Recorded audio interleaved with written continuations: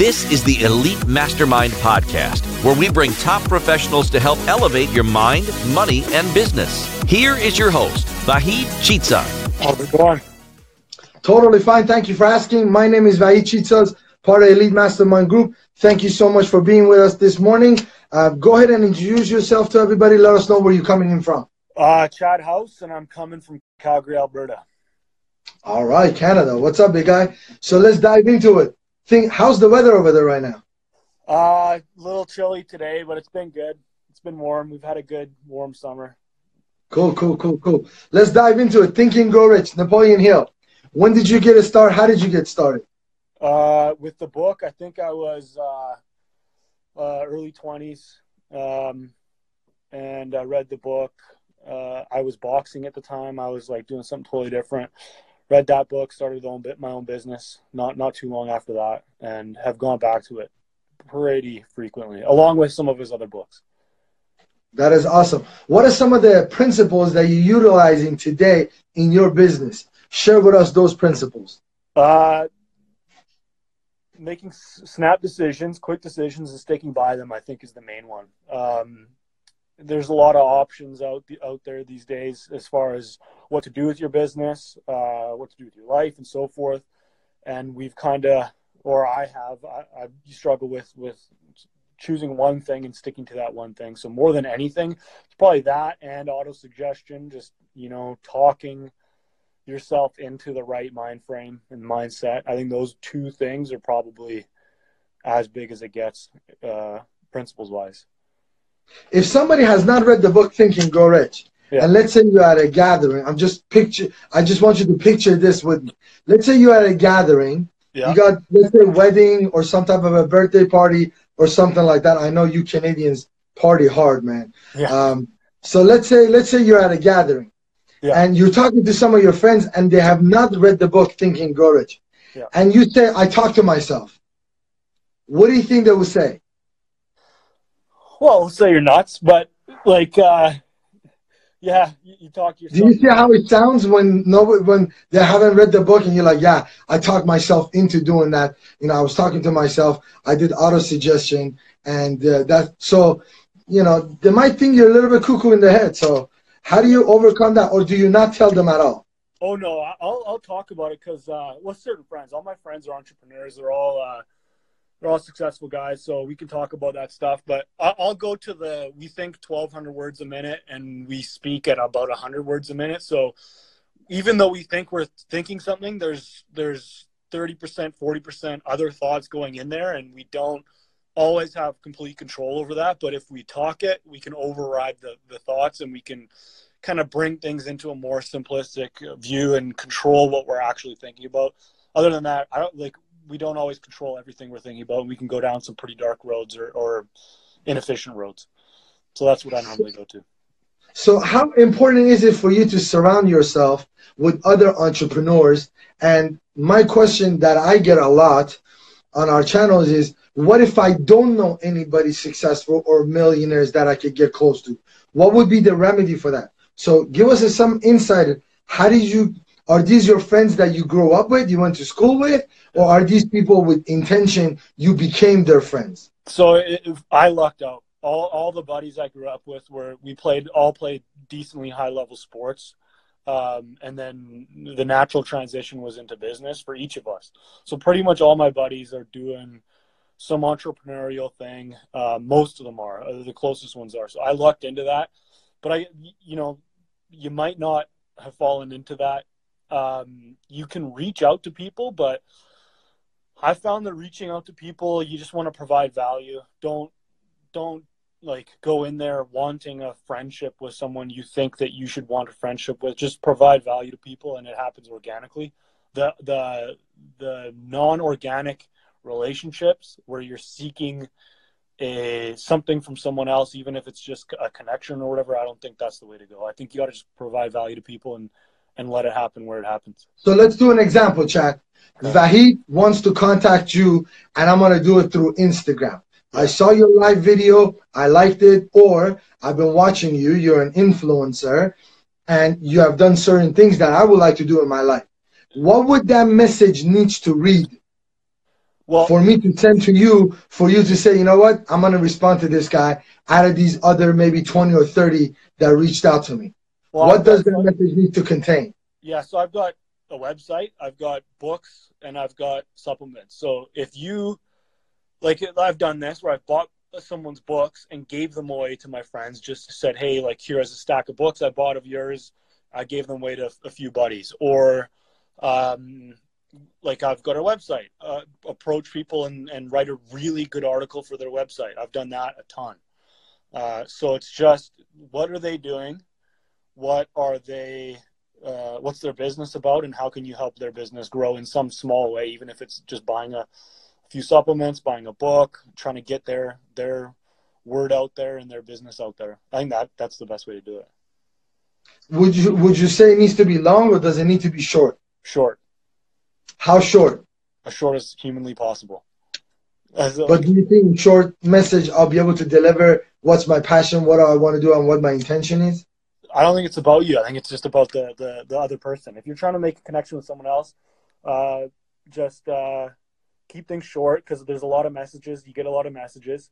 You kind of scroll through the long ones and try to get to the question or whatever, or the purpose of it. So the shorter the better. Like, hey, I bought a bunch of your books, handed them out. Hope you're doing well. Follow up a month later, follow up a couple weeks later, or whatever. Provide value, though. Provide value. Now, my other question is this. When you provide that value, what are you trying to... Should you say what your intention is, or that intention automatically comes off that I do want to build a relationship with you? Yeah, but so, like I think you got to be careful with your own intentions. You might want to build a relationship, but the intention should be to provide value. So get rid of the I want to build a relationship with everyone, and just start focusing on the providing value. And I think the other stuff happens. The relationship, if it's gonna happen, it's gonna happen organically. But you got to think, like, a lot of people are contacted by a lot of other people, and you can't build relationships with every single person you come in contact with. So just provide some value. Have that as the intention. And if you don't have people around you that are great, buy books. Buy books, watch videos, have those thoughts in your head, and don't have the negative thoughts in your head that some people can bring. So it's not always, if you don't have people around you, get books. My next question would be, how many connections do you try to build on daily basis or weekly basis? Do you do that? Infrequently. I don't do it that frequently. Like, I've got my friends who I got really good buddies. I'll try to build a connection, but I think a connection is built over a year, 2 years, whatever. I don't think it's especially with this, I don't think it's a 1 day, 2 day, 1 week, 2 week kind of thing. I think it's just, man, you're trying to make a connection, and then you might run into the person somewhere, and you've got some back history to what you're going to talk to them about. That's when something real happens. Got it. Now, Chad, if somebody who's watching this channel or our live session who has not read the book, Think and Grow Rich cover to cover, why would you say they need to go back and read the book? Because you need, like, a lot of the times we don't understand what we're thinking, why we're thinking. And it really gives you a control and purpose to your thoughts.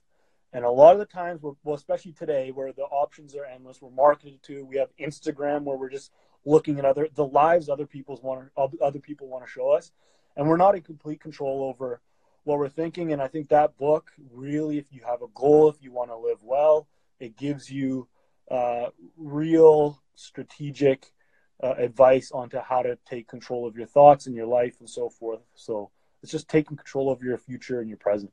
I think it's a great book. Love it. Chad, I want to thank you so much for being with us this morning and sharing that. Hopefully we'll get to do more. But what's the topic of your book? So I've got 2 books. One's called The Lost Art of Discipline. That's on Amazon. And it's just about how to become disciplined and what discipline is. And then the other one's a nutrition book for men called The Man Diet. So it's just how to naturally increase your testosterone levels through nutrition. So those are the 2 books. That's cool. So now I'm intrigued. How do you become disciplined? Give me the short version of the book. The short version of the book. one simple tip is setting the goal. And then I think the barrier that most people fall into is not doing what they have to do right away. So if you don't feel like doing something that you kind of know you have to do, get in the habit of doing it immediately and don't let time pass. Because a lot of the times you come home from a long day, we have reading scheduled, we have maybe filming scheduled, we have whatever scheduled, and we just pick up the controller, and then 30, 45 minutes later, we realize we wasted time. So I think there's a barrier that ruins a lot of days, which in turn ruins a lot of lives. And that's just that moment where you're like, I don't really feel like doing it. I'm going to push it back a little bit. So as soon as you get in that little moment, do the hard thing. Do the thing you know you have to do. I agree with that. Discipline is doing things that you don't like to do. Yeah, it's doing what you want most instead of what you want now. Correct. Without losing any enthusiasm in the process. Exactly. And you feel good when you're disciplined. It feels great. You don't feel good when you lack discipline. You feel like a loser. True. I was going to say loser, but maybe non-productive. Okay. But you know, everyone knows how they feel when they're not disciplined. It's a snowball effect. Discipline has a snowball effect, and a lack of discipline has a snowball effect. No, man, you called it the way it is. That's it. You called it the way it is. That's it. I appreciate you sharing with us, Chad. Am I going to get a copy of the book? Am I going to get an autographed, signed copy of the book, or do I need to go buy 10 of them and send a message to you? No, I'll send them to you. Yeah, let me know where to send them. I'll send both books. Yeah, I need 3 of them. My team, if I get one book and they don't get a book, then we'll start fighting over the book. And then nobody ends up reading the book because there's only one of them. So I'll send you that. As a matter of fact, don't do that. I'm going to go purchase it on Amazon. We like to support all the authors. So I'll purchase it on Amazon. I'm a big discipline guy. Yeah. I think if you don't have your discipline together, I don't know how you could become successful. To me, logically and emotionally, it doesn't make sense how you could potentially even think about success without having some type of a discipline in a specific field. You know, I'm not talking about be disciplined in all areas of your life, but there are certain areas that you want to be successful at. If you don't have your discipline together, it doesn't make sense to me. Yeah, you can't expect anything good without discipline in some area of your life. You're just not gonna. It's not gonna happen. But have you noticed that? I keep going longer. I see a lot of people go to gym. Yep. They're in good shape when it comes to physical and body, or maybe emotions while they're there. Yeah. But I see a lot of their businesses is in shambles. Yeah. I see them having discipline in that area, but they're not millionaires. They're making a few $100,000, maybe $50,000, maybe $80,000. Yeah. My question to you is this: why is it that some people will take discipline in that area and work really hard at it and get really scientific on it? I'm talking about how many calories, what chemicals, gluten for free. I mean, they're fanatic when it comes to that. Like, they know their stuff, right? When it comes to that area. My question is, why is it they don't transition into the business? So if they transition, wouldn't it be better? I know some people have done it, but why more people don't do it? Yeah, I think it's amateur comes from the word the amore, to love, the Greek word amore, and I think it's I think they're amateurs. So the amateur does what he loves, so they might love fitness. They do the fitness, but a professional does what he has to do. So they just don't do what they have to do. It's what you do, like who you are is your habits. It's what you do. So and what you really want is reflective in what you do. So if you really want to watch TV and be lazy, that's what you're going to do. If you really want to build a business, that's what you're going to do. If you really want to do the gym stuff, but you just don't want the business stuff, you don't want the prosperity enough, then you're not going to do it. You're going to stick with what you love. So I think there's the amateur and the professional. I think they're just being amateurs. And we've all been there. I agree with that because I've seen it many, many times. And I've seen the other side too. I've seen a lot of business successful people that don't do the other side. So it's, I don't know, I guess creating that balance, and I don't like the word balance because, it's very subjective. Balance is very subjective. What's balanced to you may not be balanced to me, right? So I know it's very, very difficult, especially if you're a businessman and you have the responsibility of supporting a staff, employees, running a business, or if you're Fortune 500, you gotta answer to shareholders, you got investors. All of these different things, they do take a toll on you. So sometimes we lean on the business side and we forget the other side. But I guess every single person needs to create that balance for themselves, and they need to figure that out on their own. I don't think it's one size fit all. I don't think we could put it in that category. Yeah, well, it's a decision. Do one thing well, do all things well. How you do one thing is how you do all things. So you got to think eventually if you're letting one area of your life down, you're going to let other areas of your life down. So why not just be excellent in all things and do the best you possibly can in each area? Is it that much more difficult than the opposite? I don't know if it's that much more difficult. It's just the actual act of doing it. It's a decision, right? And we all make the wrong decision, and it's just a matter of making the right decision at the right time. Yeah, I think it's a decision. I just don't think those decisions serve you. Yeah, I don't think it's right or wrong. Decision is a decision. 100%. It just may not serve you long term. So, Chav, here's my question. I see a big bookshelf in the back. Are you about to donate those books to our foundation? Have you finished those books, or you still need more time, brother? No, I read the best book 2-3 times through, so I gotta go through a few of them another couple more times. Cool. Let me know when you're done with those, because we're waiting. We're up. We need a box of donation. We got a few students that we could definitely send out. What was it, like a couple of months ago? I sent one of our influencers, Michael, some book, Think and Grow Rich workbooks. I had them sitting around for my agents, and we weren't using them this year. So I just packed them up. I think it was like 20, 30. Shipped them out, and I said, you know what?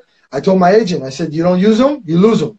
That's it. We'll give them to someone that's going to put them to work. So let me know when you're ready to part ways with some of those books. I will 100%. You got it, brother. Have a fantastic time in Canada. We'll speak to you later. Make sure to follow us on our Instagram at Elite Mastermind, our website, myelitemastermind.com, and YouTube at youtube.com/Elite Mastermind channel.